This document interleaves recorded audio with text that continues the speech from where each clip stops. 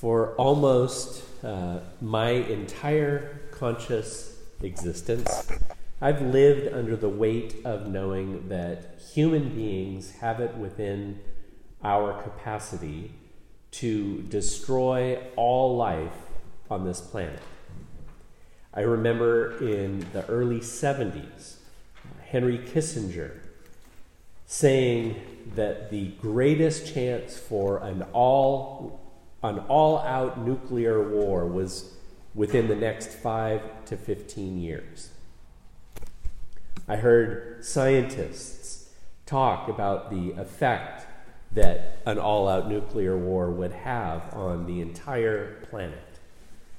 My friends and I, as kids, would talk about what would happen in nuclear war. Then, the hole in the ozone opened up, and that gave us a whole new threat to worry about. Then in 1983, 100 million of us watched the TV movie The Day After, which renewed the terror of nuclear war for some of us and introduced a whole new generation to the terror of nuclear war. In the 90s, more and more information started coming out about global warming, which has only grown more and more now into a full-on awareness of the existential threat of climate change. On top of all that, we must now confront the global threat of superviruses, of which COVID-19 is just the beginning. In the meantime, we continue to pump tons of carbon into the air, empty ancient aquifers and drain reservoirs of water. We tear down mountains to find small amounts of precious metals, clear-cut forests for housing or fuel or farmland. We degrade and lose acres and acres and acres of topsoil to squeeze more and more food from barren land. And we have filled our oceans with plastic. Why do we continue to live this way as a species when we know the costs? Why do we not change our ways? What is it going to take for us to merely preserve life, let alone help it thrive? As followers of Christ, we give voice to at least a possible answer every Sunday when we recite the Apostles' Creed. When we proclaim, "I believe in God, maker of heaven and earth," we proclaim a foundational truth that can potentially change everything about how we view and interact with all of creation. Those simple words remind us that God has made everything in all of creation, and human beings have made nothing. Anything and everything that humans make is simply a rearrangement of elements that God has already provided. We don't create anything out of nothing. Everything in our universe, everything originated from God. Therefore, everything in this world belongs to God. And if everything in creation belongs to God, we owe it to God to live as God would have us live and to treat all things in creation as God would have us treat them. Not only panda bears and polar bears, but people also. God has made this world for all creatures, great and small, and has given us, human beings, a unique role in making sure that God's good creation is good for all. One of the worst problems we have as human beings is believing that anything in this world belongs to us, whether privately, corporately, or as a nation. The truth is that we are like the farmer servants in the parable that Jesus told. In that parable, we hear how an owner plants a vineyard, puts a wall around it, dug a wine press in it, built a watchtower. Everything in this vineyard is from God, from this landowner, this provider.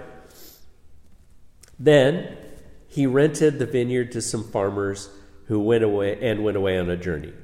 When the harvest time approaches, he sends servants to get some of the fruit, collect his fruit. We hear the tenants seize the servants that come to get what is due to the owner, beat them, even kill some of them. The owner sends more. They do the same. Finally, they send the son, the heir of the land, and the tenants think, oh, if we just kill the son, then we'll inherit everything. It will all come to us.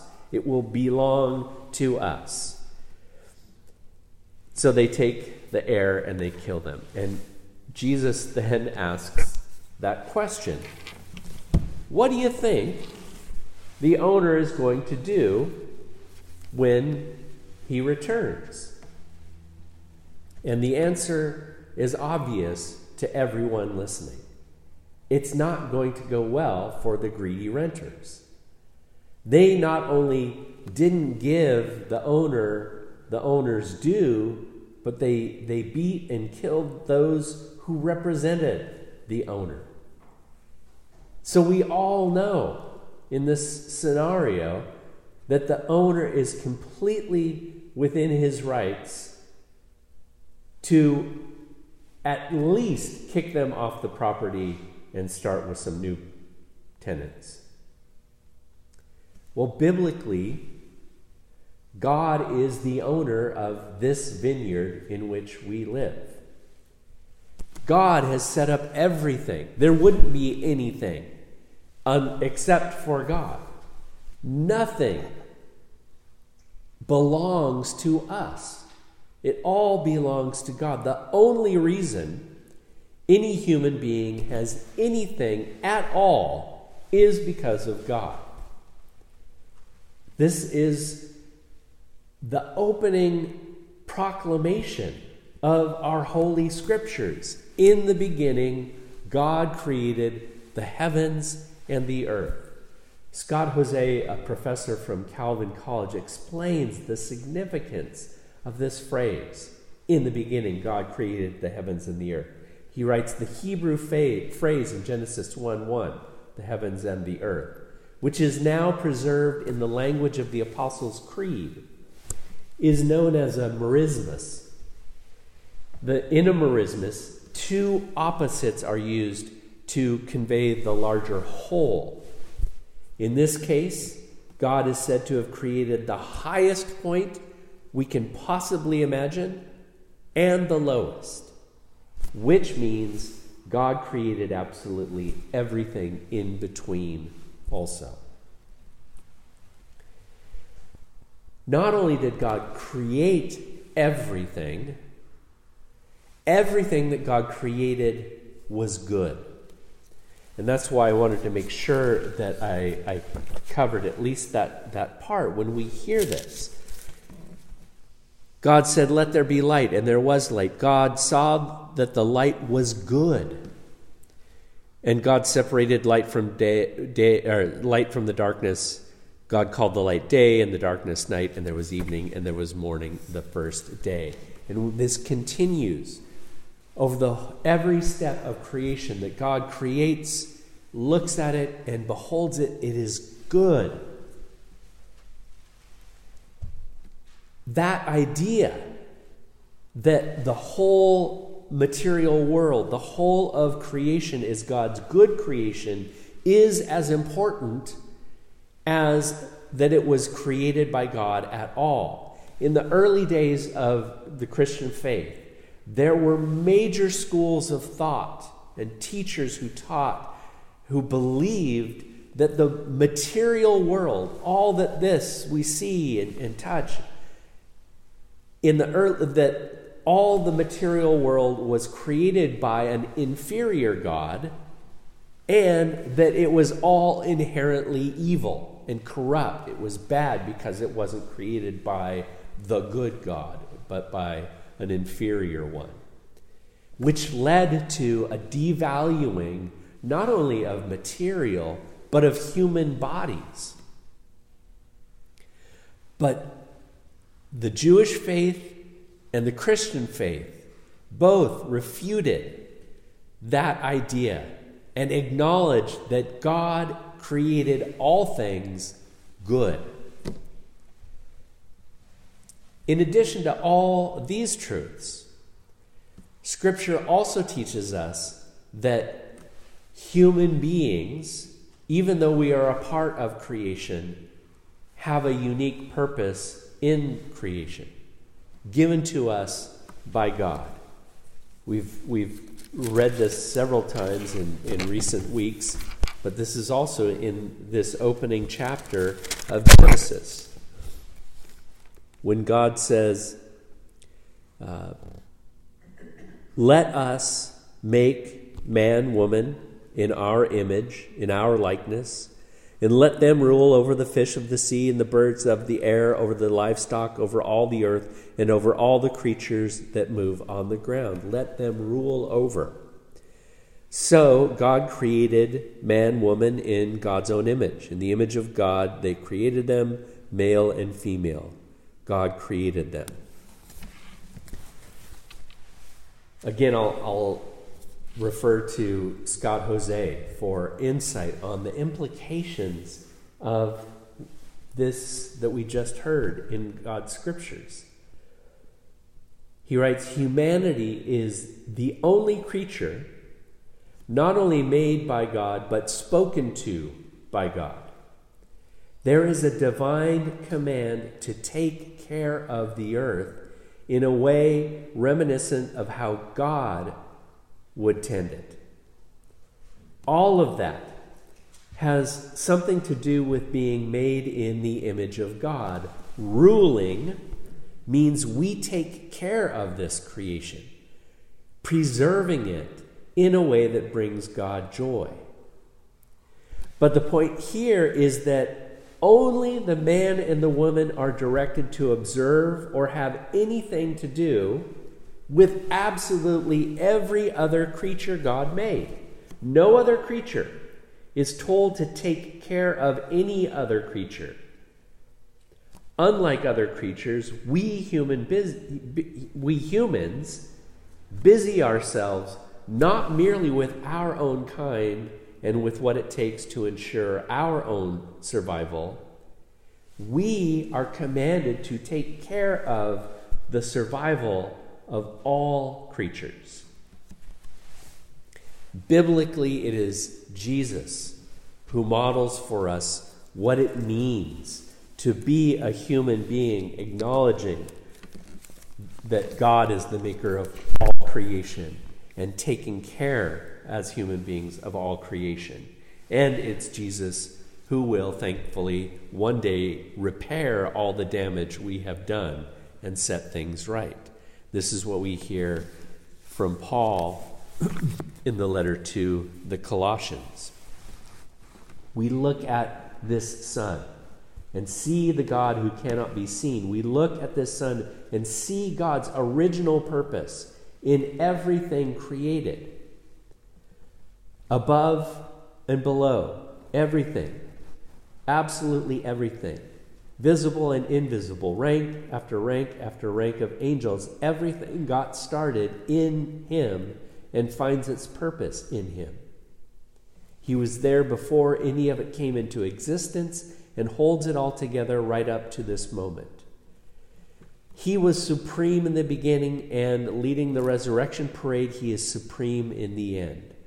From beginning to end, he's there, towering far above everything, everyone. So spacious is he, so roomy, that everything of God finds its proper place in him without crowding.